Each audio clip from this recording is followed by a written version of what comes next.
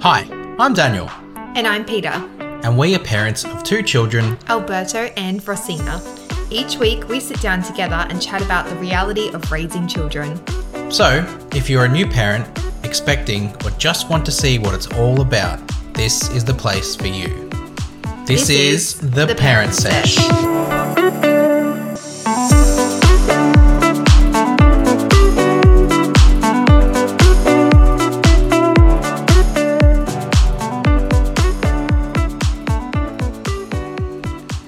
Hello everybody and welcome to the third episode of the Parent Sesh podcast. Hello everyone. Welcome back. Welcome back. It's been a great week. It has. We've had a nice time. Before we talk about the topic today, which is sleep and how we got our kids to sleep, we may have teased it last week that we have exceptionally sleeping children. But today is going to be a little bit about that journey and how we got it to happen. But of course, we like to start every week with a bit of a story. Yeah. From the week gone. And it's not been as eventful, nothing quite as crazy as hair being ripped out from a scalp. But it's something, this one's a bit more of a heartwarming story. Yeah, definitely. You know, our son Alberto has been playing football. Football for the better Football part. in our household. Yes. And soccer to a lot of other Australians. I'm on a mission. Everyone will call it football. Anyway, he's been playing football for the last probably 4 months, I would say. And just this week gone, he had technically the last session of the season. There is a new season starting in a few weeks, but this current season ended. Yeah. And it was just so nice to see his progress. It's crazy how much change has happened, isn't it? Yeah. You know, in the age of technology we live in, we did manage to obviously record some video from his very first session at the start of the year. Yeah. And just to see his ability improve, whether that be his spatial awareness on the field, his tackling, or probably the thing I noticed the most was his dribbling with the ball. Yeah. But even more than that, it's just his confidence overall. Absolutely. It's different, yeah. Now, at the end, they did a little presentation where they gave him a trophy. Mm-hmm. Got to say, I'm not the biggest, well, not really the biggest fan of participation trophies. Yeah, see, neither was I until our little boy's up there getting a trophy and he's so excited by it. And you just think, wow. I think the purpose of them is to keep them engaged and to get them to continue their excitement into the next season. So I'm all for that. Yeah. Absolutely. I think once they get a little bit older, we'll probably try and maintain a different attitude. But for now, while he's learning the game and getting excited over it, doesn't hurt for him to get rewarded for that. Very cute to see all of them in their kits with their trophies. So happy. Very exciting. One thing we actually got him to do was we bought cookies. Yeah. And I didn't make them. That was my intention, but who's got time for that anymore? Dog bought was Fast enough. And one thing that we really got to enjoy seeing him do was actually sort of share the cookies out amongst the team. He walked up to every child and goes, "Do you want a cookie?" and gave them one, and they said thank you, and he even went up to the coaches. That was really cool. Yeah. So we were really proud little parents yesterday watching him accept his trophy and be a part of that. Yeah. So that was this week. Who knows what next week will bring with kids? It could be back to menacing. You're never sure with parenting. But obviously this week is about sleep and getting kids to sleep. So we're going to take a break and we'll come back and talk all about it.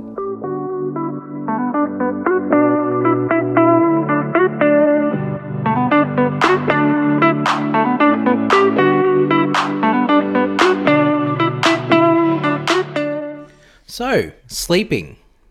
Kids and sleeping. It's a big topic. Yes. And you hear a lot about it amongst the parenting world, about what it's like and I guess, how do we make them sleep?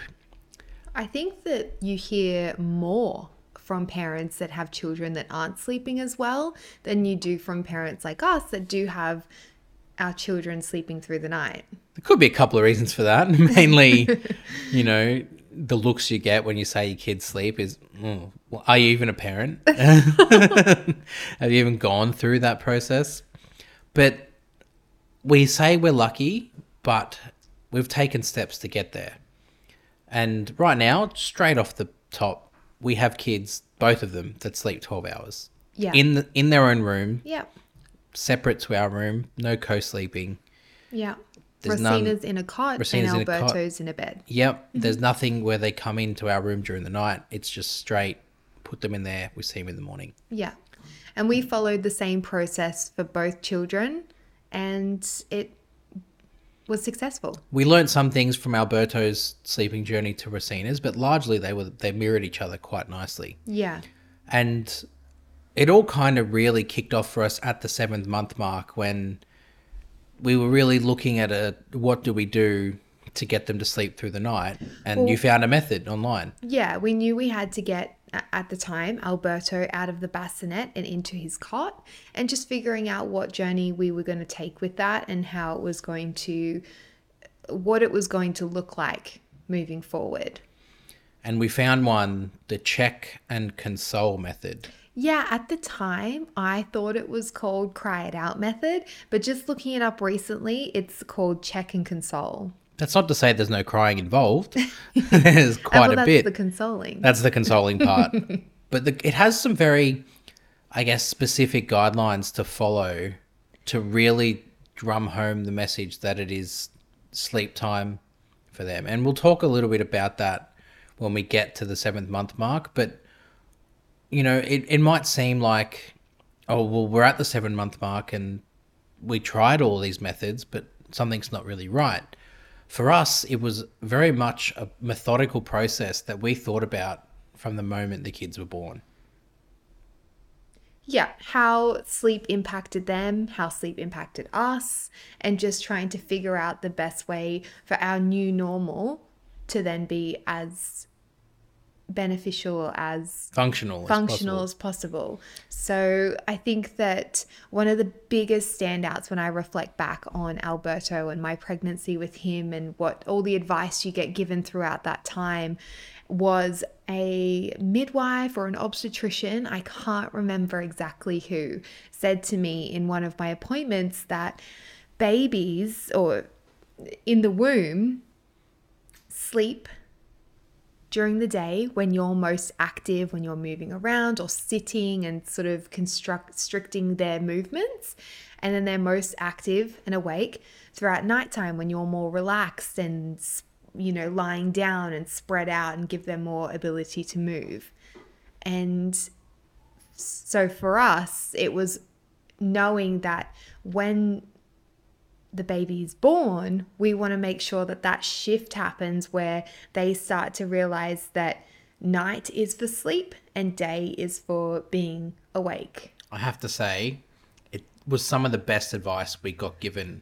You get thrown a lot of stuff at you, but that and us following that really set the trend, because it might have taken a couple of weeks to get Alberto and Rosina, because we did the same thing with her, used to that, because they are 9 months of the same thing.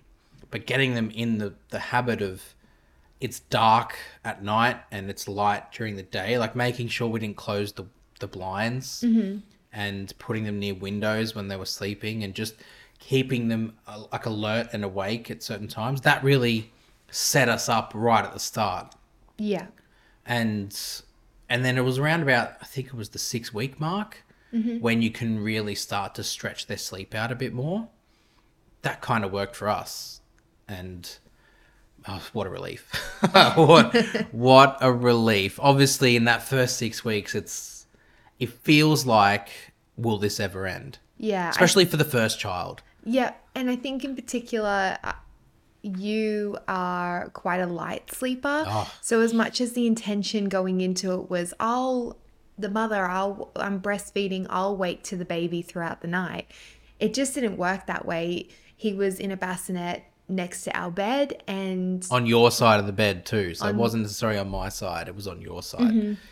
yeah, and therefore you would be awoken Anyway. and you would generally go back to sleep relatively fast, but any disturbance can be really, really challenging, especially when you're working full time, whereas I wasn't. Well, yeah, I was in the office at that point, and I think once we hit that 6-week mark, that was when we really noticed a bit of a change because we could get them to sleep for that 6 hours. Yeah, 6 hours straight, and then what we like to call a dream feed, where they might slightly wake up, be more half asleep, half awake, and they would have a feed, and then you just make sure that you're keeping them in that kind of dreamy, Sleepy phase. sleepy phase. Don't that- turn lights on. Yeah. Don't make too much noise. Don't unswaddle or take them out of their sleeping bags. Like, you're keeping them all cozy. And I think that really helped us gather ourselves a little bit more because we knew there was going to be a point where we'd get that long 6 hours. It was funny though, because with Alberto, the 6 hours was midnight to 6 a.m. Yeah. Whereas Racina, we thought, this is where the learning comes from. With Racina, it was rather than midnight to 6 a.m., it was 9 p.m. to 3 a.m. Because after that 3 a.m. or 6 a.m. feed, they'd go back to sleep for another, 3 hours? 2 hours maybe? 3 to 6. After Depending 6 on how weeks. old they were at that. Yeah. You get a little bit more the older that they got. So you could be looking at 2 6-hour stretches, or you'd be looking at a 6-hour and a 3-hour, 4-hour stretch when they're about 8 weeks, something like that. So, yeah, but There were a couple of reasons why we Yes. changed and why you did it the other way the first time. The first time it was you loved sleeping in. You loved Yes. sleep in the morning. yeah, I was definitely a bit more of a night owl, staying up a bit later and waking up a little bit later. I didn't love early mornings, that's for sure. I don't necessarily love them now, but they work. And then the second pregnancy, that was when you kind of had a want and a need to attack the day a bit earlier. So Yeah. by putting her down at 9, dream feeds at 3, wakes up at like between 6 and 9 in the morning, it allowed you would get up with the day as well at that point. So there were benefits to both systems. Yeah. The biggest point was that they were sleeping 6 hours. Yeah.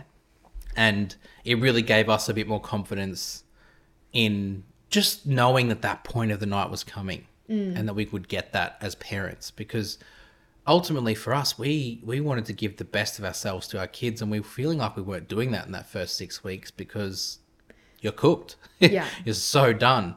I also remember another difference between Alberto and Racina was with Alberto, you always get the advice, sleep when the baby sleeps. And with him, I didn't do that. I was just always awake because I kept saying to myself, oh, but you sleep at night. Like, that's the time you sleep. It's hard to then have day naps. But with Racina, I really just went into that phase and went into day naps where I could, whether it was an hour, 2 hours, whatever I needed to have. It didn't feel so foreign or so strange to be sleeping during the day. Well, I think you were allowed to sleep during the day with Racina because she was having her day naps as well as her night sleep. So we weren't missing out on her sleeping during the day and you getting that rest and that recovery that you need. You were still getting that because she had a routine pretty much every day that was being stuck to. And then you kind of get through that period, and with Alberto, I just remember thinking, I would love some more sleep. And as much as the 6 hours was good, you're looking forward to that point where they're sleeping through the night. And I think we got to the 6-month mark when we really started to look into, well, what is it that we do? Next? What's next? How do we do it? And that is where we stumbled upon the check and console method. Yeah. It wasn't something we implemented straight away. No, I think for us at 6 months we were just introducing food, and a key component to them sleeping longer is making sure that they're full and they don't need to be having the extra nutrients or food during the night, and they're able to sleep they can sustain themselves through a longer period of time. Yeah. So I guess for that month, it was really about us trying to get them used to having full tummies. And there were other things we did, like I think with Rosina in particular, we shifted her 6-hour stretch from 9 o'clock to 7:30 to get her used to that time frame being the time to be put down. Yeah. And that worked. That really worked. I don't think we did that with Alberto. I think we maybe started putting him down at like 9 and then 12 and then 6 was his feed. I can't remember specifically. If you remember, now would be a good time to chime in. I was just thinking to myself, I don't remember. Yeah, that's okay. We can edit this out. But I think for both kids, that 6 to 7 month period was pretty crucial for us because we got ourselves ready. Yeah. And We also got the room ready. yeah, If you remember with Alberta and even with Rosina, we didn't have their room ready. We had elements of their room were there. elements of their room were there, but the overall theme to the room or having even just the baby monitor set up didn't happen until that month, that 6 to 7 month. I remember with Alberto thinking we needed to be super organized and we tried as much as we could, but then it's not until that final month when you realize we're not even close.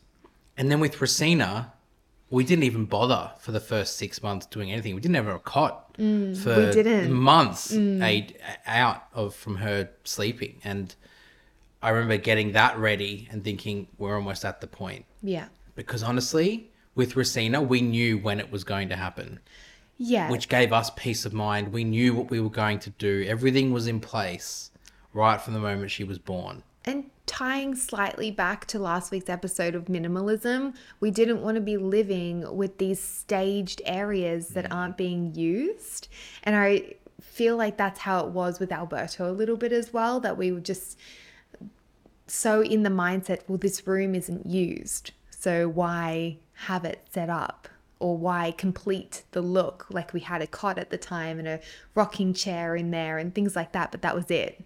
That was all. And then we were like, oh, he's going to move in here soon. So we need to get ourselves in order. But the whole process between the first child and the second child all built to this 7-month mark where they were comfortable with their food intake. We'd increased it slowly and we knew we'd gotten to a point where they could sustain themselves through an evening. So we're going to take a break. And when we come back from the break, we're going to talk all about our experience with the check and console method.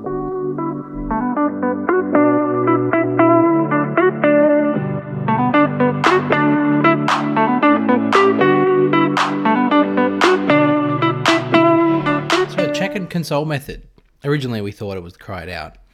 And at the time, it sounded accurate because there's a lot of crying in this step of getting children to fall asleep on their own and self-soothe. And let us just reassure you a little bit. The crying is not to do with them being in pain or being upset.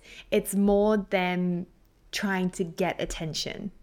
They want you to rock them to sleep or pat them to sleep or something like that. And you're basically trying to show them that they can do it on their own. Little attention seekers, I tell you what. So, look, to the outsider, if someone's walking past your window and they hear it, it's not going to sound nice and they're going to think something's seriously wrong. But you just have to maintain your conviction. And that's what we had to do. We had to maintain our conviction. So, let's break down the check and console method on an overall, and then we'll talk about how it worked for us. Basically, check and console is you put them down at a predetermined time each night, and for the first 10 minutes after you put them in their cot, you sit next to their cot with them. Well, this was our rules. It can be different for everyone. You're allowed to set your own rules and expectations of what this is going to look like. It's just basically saying that at intervals of time, you'll be going back into the room and sitting next to the cot, but not ever picking them up, patting them, or feeding them. Definitely the last one, feeding them, is something that just sends the wrong message. Yeah. And effectively, you just continue this process throughout the first night, the second night, the third night. And what you'll find is that with each not passing night, the amount of times you're going back in there will start to fall. Yeah, because they'll be drifting off to sleep easier. They're learning, they're adapting to their new routine, their new way of life. Right now, our 2 kids are in their rooms sleeping. It's allowed us to record this podcast. But with Rosina, when we used to put her down, it was check and console. Yeah. With Alberto, when we used to put him down, it was check and console. Those processes lasted about a week for each child. And, you know, with Alberto, the first night we'd put him down at 7. And then it would be maybe an hour and a half before he would self-soothe to sleep. Yeah. And that was hard. I wasn't here for that one. I actually was traveling. You were here for the first night. Yeah. And then you were away. And then by the time I got back, it was done. Yeah. He'd be put down and sleep. But I got enough insight from that first night to know how difficult it was going to be.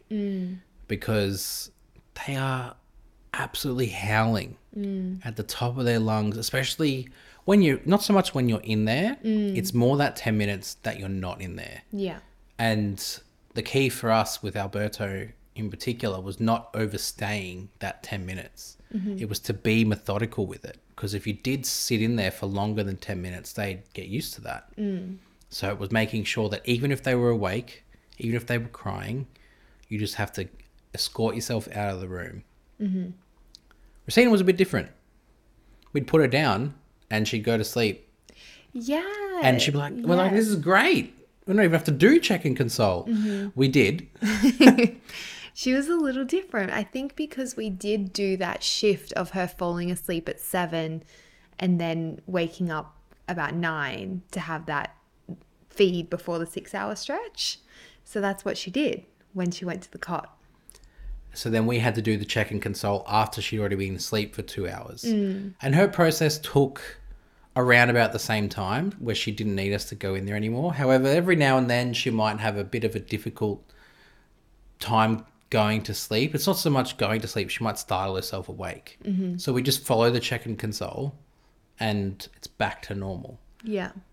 The key for us is absolutely to be disciplined with not picking them up. Yeah. Because if we did that, I don't know where we'd be right now with our kids and sleep, because ultimately that would just send them the message that, well, I'm just going to cry until someone comes and gets me. And we didn't want that. No.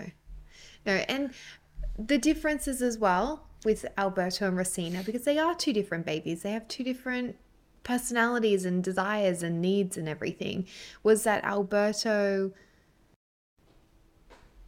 reduced his crying each night. So even though it did take a 7-day or 7-night window of time for him to pick up this sleep training, each night it got less and less and less. So yes, the first night was an hour 40, but then the next night was only 40 minutes, and then it stalled a little bit but still decreased lower and lower and lower until he was able to sleep on his own. You can see that improving, and that gives you hope that this is working. Yeah, and then you're on the right track.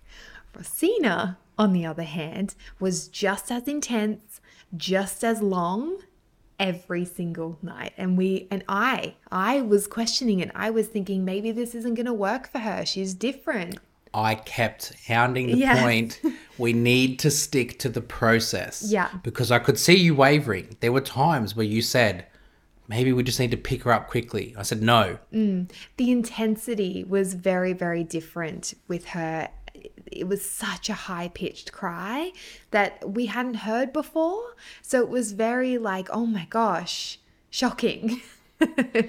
And by the 7th time, by the 7th night, it then just dropped off. It was like super, super intense and then nothing. And she slept. And I remember that first night. You always remember the first night. You always remember the first night where you get that straight sleep from 7-ish or 6:30 now for us until 7 the next morning. Because you are so refreshed. Yeah. You get up and you're like, well, what's this like? And Yeah. you don't never take it for granted. Let me tell you that you never take it for granted. So we're in a really good spot with them. And the good thing is they've never really regressed. No. We never had any regression. I think we just were so diligent with sticking to the routine. And the flip side of it too is we didn't restrict nap time during the day just because they were sleeping at night. Yeah. And Alberto and Rosina both, like Rosina still now, but Alberto up until he was about just after 2.5, was still having big long naps in the afternoon. Yeah. And Rosina still has a morning nap as well. I think that one of the hardest things is overtired children. So if they're not napping during the day, it's going to be much harder to get them to sleep at nighttime, which just seems crazy because you think the more tired they are, the easier they'll go to sleep. Wrong. But that's not right. For some reason with children, they need to have consistent sleep to allow them to sleep better and then also to function better when they're awake. We were of the mindset that they needed to have that long nap to recharge themselves, get their energy back, so then they could spend the energy again. So they could wake up at 3:30 in the afternoon, move around, eat more food, Go to a playground. and just kind of burn off that energy that they'd just gotten back from napping. And then fill their tummies with food, get them nice and comfortable, and then they're ready for sleep again. Yeah. And it's just proved fruitful for us. Yeah.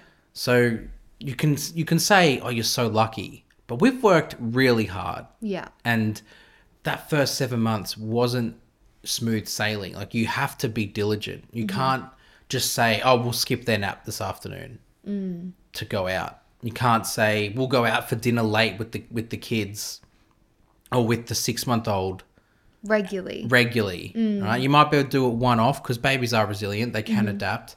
But if you start to make that the habit and that the routine, then you don't get back what it is that you want to do. And for us, it was the long game. Yeah. We played the long game and we're at the end of the game and it's good. Yeah. Now, obviously, the sleeping journey doesn't end just when they decide to go to sleep. Alberto is 4.5. There was every opportunity that when he went into his big boy room that things might change again. So we've done some really good things with him in that sense. So we're going to take another short break. When we come back, we'll quickly touch on how we made that transition.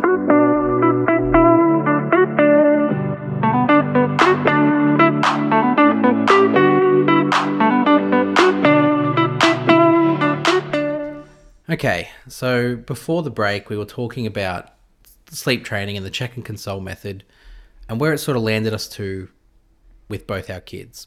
But there was another sticking point for us, and that was the transition from Alberto going from the cot to his big boy bed.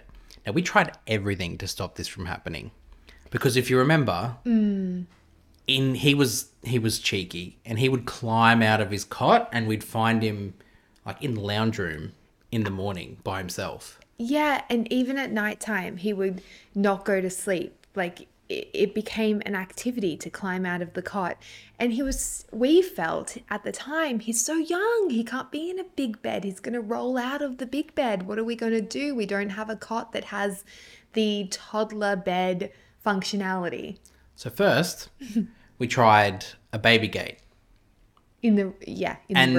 Yeah, for the door. And he quickly figured that out. We didn't screw it in, Yeah. to be honest. And we didn't want to make the hole because Yeah. we're like, oh, then we'll have to patch it and repaint. And We were so lazy when it came to that sort of stuff. so he would be able to untwist the bolt section that So sticks against the annoying, door, yeah. and then therefore the gate would kind of loosen, and then the door would be able to pop open without the, child-proof latch. So initially we tried to restrict him from doing that, but we just didn't think it was the right way. So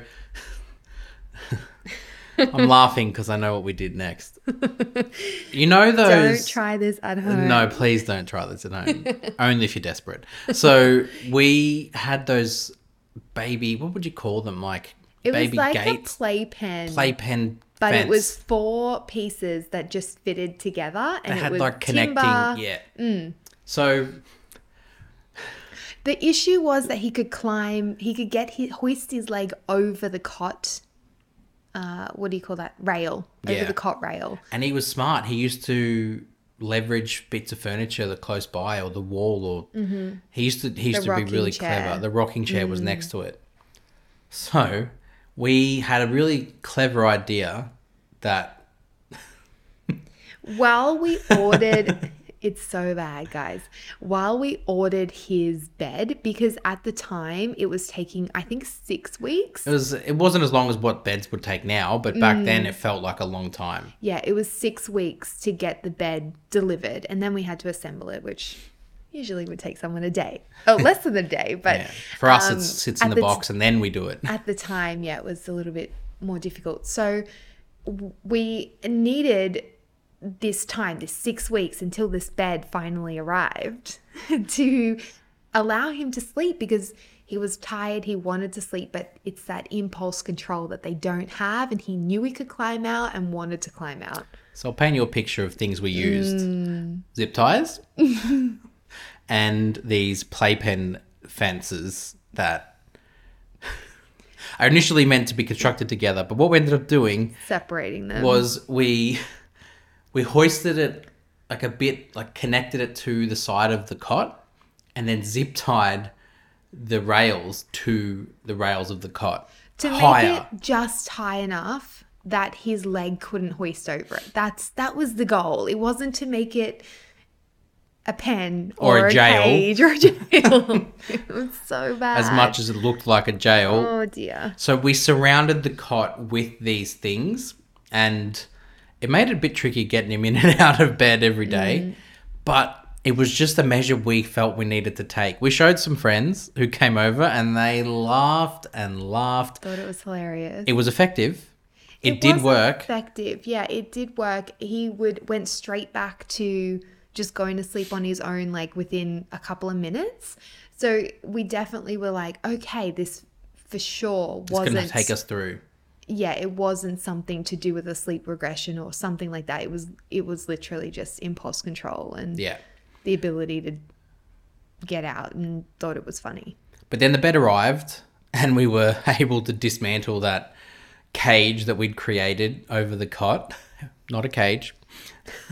Oh gosh. But we got him into his bed, and you put the bed rails on because, they're not quite ready to not move around during their sleep or control their movements. So they would find themselves edge of the bed, maybe falling off. So you put the side rails on, no problem. And we kind of found it pretty natural because we stuck to the same routine. We didn't change too much. We still would read him his stories.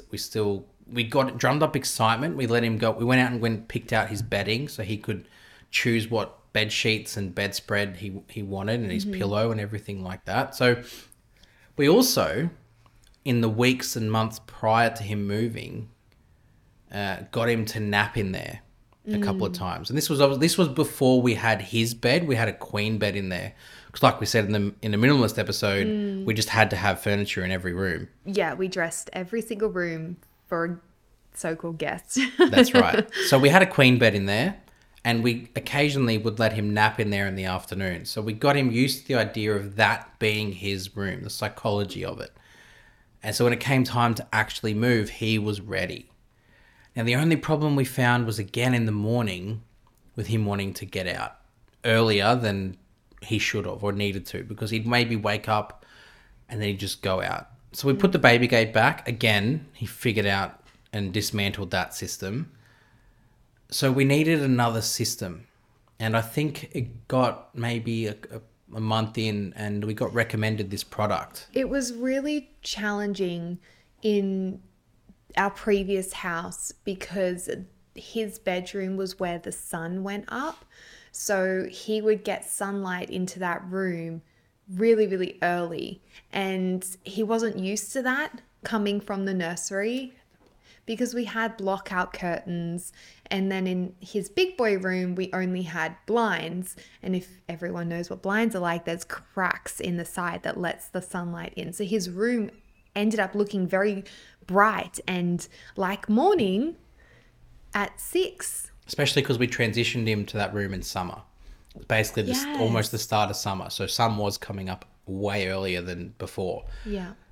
So he was getting used to that and not really understanding what time is, what time of the day it is, and how that relates to when he wakes up or when he should, go back to sleep because it's too early. So he wasn't really understanding that yet, and he needed to learn in a way that he could understand. Now, this isn't the tip section yet, but I'm going to give a tip because this is a product that was recommended to me from a work colleague of mine who swore by it. And we looked at a couple of different options because we were like, maybe we can find a better one. You can't. This clock is perfect because it really does teach them and give them a sense of independence over when to come in and out of their room. It's called a Grow Clock, GROCLOCK. And basically the whole concept is at nighttime, you set the clock to blue, which indicates that it's sleeping time. It also has stars. That's right. It counts down a whole bunch of stars. So like it would be maybe 15 stars on the clock. That seems like too many. That seems way too many. I'll revise that. I'll change it in the notes later. But when it gets closer and closer to the time that it's sunrise, the stars leave. And then eventually the time that you set it to as the parent, so you could set it to 6:30, 7 o'clock. In my case, at some points during Peter's hyperemesis, 7:30. And the stars will disappear. And then at the moment it hits that time, the clock transitions from blue to yellow to represent the sun. And that time is when they see that color change, that they know that they can get up and get out of their room. Mm-hmm. And it took a couple of weeks maybe for him to get used to that concept. But once he got used to it, he was sitting there waiting for that clock to go yellow. Mm-hmm. And it kept him in his room. It kept him in his room. He might play or read maybe for 10 minutes, but it allowed him that time to wake up and not come out and just start running amok. It gave him that sort of quiet time in the morning to really ease into the day. Yeah. And I think it also gave him the reassurance that whether it's summer or winter, the time doesn't change. So he would, even though it might seem darker outside because it's winter, it's still 6:30 or 7 o'clock, or there's still 2 stars left on the clock and he can go back to sleep. That's right. And it did that. And it also had another benefit to us, is that if he ever woke up in the middle of the night, he could see the clock was blue and he would know that he's not to leave his room. So that meant that he wasn't coming into our room to help be put back to sleep. He knew that that was going to be his room still, so he knew he had to find his way to get back to sleep and soothe himself back. Mm-hmm. And it worked. Yeah. It worked extremely well for us, and it's a system we still use right now. He's 4.5. Yeah. And he still will stay in his room until that clock goes yellow, which we've set at the moment to 7 a.m., which works really well for us. And Racina is currently 11 and a half months old, so almost 12 months. She's not quite ready to learn the system yet, but it's going to be, because they're in a shared room, it's going to be a system that we definitely adopt for her. And, hopefully Alberto will want to teach it to her and we can just watch that relationship blossom. But the benefit of it, that her being in there now, is that we don't get her until 7 anyway. So she's kind of in that habit of not being taken out of the cot until around about 7, which is when he comes out. So it's already going to be working for us, and we can already sort of train that into her from this 11.5-month-old age. God, I'm so excited to stop saying months. It's so close. So our sleep journey's been a pretty big one, and I'm pretty happy with where it is. I think you are happy with where it is. Yeah, and the kids are happy. We don't have days where they're overtired or anything like that. They have had a really bad night's sleep or that they've woken up during the night. It just doesn't really happen for us, which is amazing. It's incredible. And look, we're not having wild parties after they go to sleep and like going around town and living it up. We still are being very conservative in the fact that we like to have our rest periods and we use that as our downtime to really recover. So we can go again the next day, because days with kids are full on. But there's always that point where you're looking ahead and you know that they're going to go to bed and you're going to get your time. And that's where we're at right now. Yeah. It's beautiful. Yes. So there's some other stuff we haven't mentioned. So we're going to take a break. And when we come back, we will run through our tips for getting your kids into a really good sleeping routine.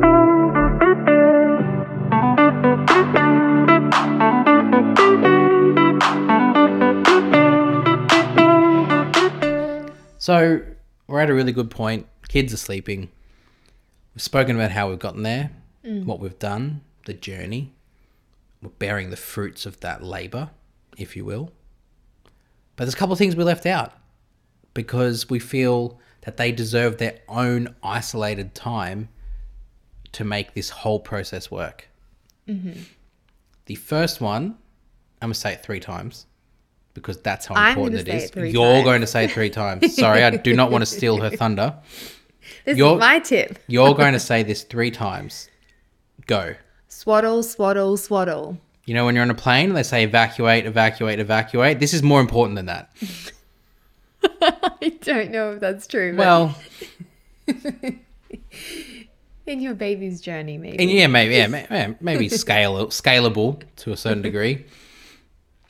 But it's so important. And I have never heard another parent say that their baby isn't sleeping well if they're swaddled. Like, I've never heard that. I've always heard from our friends and family that have babies that aren't sleeping very well. They always say that I say, what are they sleeping in? And they'll say this, that, the other. They never say a swaddle. And I say, well, get that baby in a swaddle. Swaddle them up. Lock those arms in place. Swaddles come in many shapes and sizes, different types of things, different concepts that work well for different people. I don't think it matters what kind of swaddle they're in, as long as they are swaddled. That's what's important, and whatever's easy for you to work out. So for us with Alberto, very novice, didn't understand how tight or how loose, or should you tuck the feet under or not, leave them free. All the things we weren't really sure of. And a friend of ours gave us a really great first-time parent swaddle, which was called an origami wrap. So good. It was really, really good. It sort of took away all those worries and made us feel like we were in control. We knew what we were doing. Pretty much. Professional parents. It pretty much sizes it up step by step over which piece to swaddle and when or how. Yeah. 1, 2, 3, 4. Yeah. That's it. The steps are there and then you're done. Yeah. And the reason why swaddling works is because it replicates their feeling of when they're in the womb. That's arms sort of compressed tightly against their chest, the pressure on top of their chest, and they're feeling secure and they're feeling comfortable. Yeah. That is why it works. The other side of it as well is that whilst they're sleeping, babies tend to fidget, or they can wake themselves they up. can wake them, startle themselves by moving their arms, moving right? their arms, scratching their face, and that can then keep them awake, and you won't be able to get them back to sleep. Whereas swaddling stops that from happening. Yeah, it keeps them all tightly wrapped, warm, cozy, safe. Now, there's not a natural endpoint for swaddling, as in it happens at this point. It will happen when it happens for each baby. Alberto stopped wanting to be swaddled at about the 8-month mark, 8 or 9 months. Rosina still likes her arms tucked in now. Yeah, and she's almost a sleeping 1. bag and absolutely loves her arms inside of it. We tried taking them out, and to be fair, we probably should persist with it, but we don't want to have to go through that just yet. We'll wait until she's a bit more ready. She just likes a snuggle. She likes snuggling her arms in, she and does. It just comforts her. And throughout the night, she might get her arm free, and you know that will serve her well. But initially, to get to sleep, that's what she likes. Yeah. And this really helps as a key as well when you are transitioning from day to night and trying to allow your baby to understand that rhythm is that when you're feeding during the day, you then unswaddle them. And it's like a symbol, a moment to say, it is daytime. You are able to be more active, to get your tummy time, to do all of these things. Whereas at night, when you're trying to keep them in this sleep rhythm and trying to do a dream feed, you keep them swaddled as you feed. And that's allowing them to fill up their tummy, get the nutrients they need, but also to acknowledge that it's still bed, it's still sleep. Babies are smart. They learn the routines and patterns that you show them throughout the day, which is a great segue to my tip, which is all about routine and setting the bedtime routine and sticking to it so they know and recognize the pattern. It is time for bed. With Alberto, the pattern that we set was bath, dinner. I think it was dinner, bath, and then it would be... I can't remember exactly the pattern we followed now. Oh my goodness. But how is it a tip then? Well, no, because if you stick to the same pattern, it will be fine. But just don't follow this one that I'm rambling on about. But let's just say, for the sake of this podcast, it was dinner, bath, breastfeed, story, swaddle, put into bed, dummy, and comfort toy. That would kind of be the linear routine that would be followed. And you just can't stop doing that. If you miss the story one night, they'll get confused. Oh, I get read a story at this time. Where's the story? Or if you decide, no, I'm not going to swaddle them, or I'm not going to put them in a sleep suit, or I'm not going to put them in their jammies, or they're not going to have a dummy tonight. Again, the confusion will be, is it not bedtime? So sticking to that methodical routine and getting them in something that works for you. You might want to shorten that routine down. It sounds very long, doesn't it? The routine that I said. You might want to condense that down, and you might want it to just be food, milk, story, bed. But stick to it. Follow that same pattern. Even when you're on holiday. Even when you're on holiday. There's a thought process that you can maybe ignore it when you're on holiday, but that is probably the time to reinforce it more. And the good thing about being on holiday is that, yes, if you wanted to extend it out a little bit, you didn't want their bedtime to be 7, you wanted it to be 8, 8:30, but you would still follow the same routine leading into going to sleep. So regardless of what time it is. Yeah. The routine can shift over time. Like Alberto's routine now has changed significantly from when I used to put him down earlier in his life, but there still is a story. You know, he goes dinner, pajamas, story, comfort toy, Henry, with him, and get tucked in. And we kind of follow that, you know, when he's being a good boy, along most days.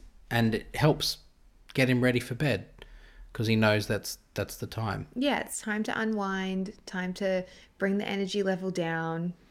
Calm environment. Yes, she says that, but often she will rile Alberto up like just about 15 minutes before bed. They'll play these really loud games. And look, I love it because they're really fun games and they really interact and engage well. But it can sometimes get him a bit hyped up before bed. Which, look, it's just a little bit more interactive. Yeah, a little bit more. He's getting flipped upside down. He's hanging from the ceiling fan, you know, that sort of stuff. So there are our tips. Swaddle, swaddle, swaddle. And find a nighttime routine that gets them set for bed and to recognize the pattern. And look, I'm not saying it's going to work for you. This is kind of just stuff that worked for us. The story and journey of our sleep journey is going to be different to someone else's, but there's principles in there that if you follow, you can get a lot out of them. Yeah. So we're done for this week. 3rd episode down. Wow. Feels like we're really on a good track with this at the moment. Next week, we have a really interesting episode. I'm the parent that works. Peter is a stay-at-home mum, so we actually survive off a single income. So it's a bit less common now than maybe what it used to be. Yeah. So next week we'll come back and we'll talk about how we've made it work for us and what steps we took to make it be our reality. But And in the meantime, yes, Yes. we have social media We that we need to do. remind people about. we do. And we also need to remind you that we love answering questions. Sometimes we feel that we've given as much information as we can, and yet there are still things out there that we haven't even addressed with regards to our story. So we would absolutely love if you would engage with us and ask us questions or tell us your story and what's going on for you, and we can just commiserate together. Yeah, we have an Instagram, we have a Twitter at The Parent Sesh. We'll pretty much be putting up maybe little clips of the podcast onto there, and you can follow our journey on there as well. So thank you very much for tuning in for another week, and we'll speak to you all again next week. See you next week.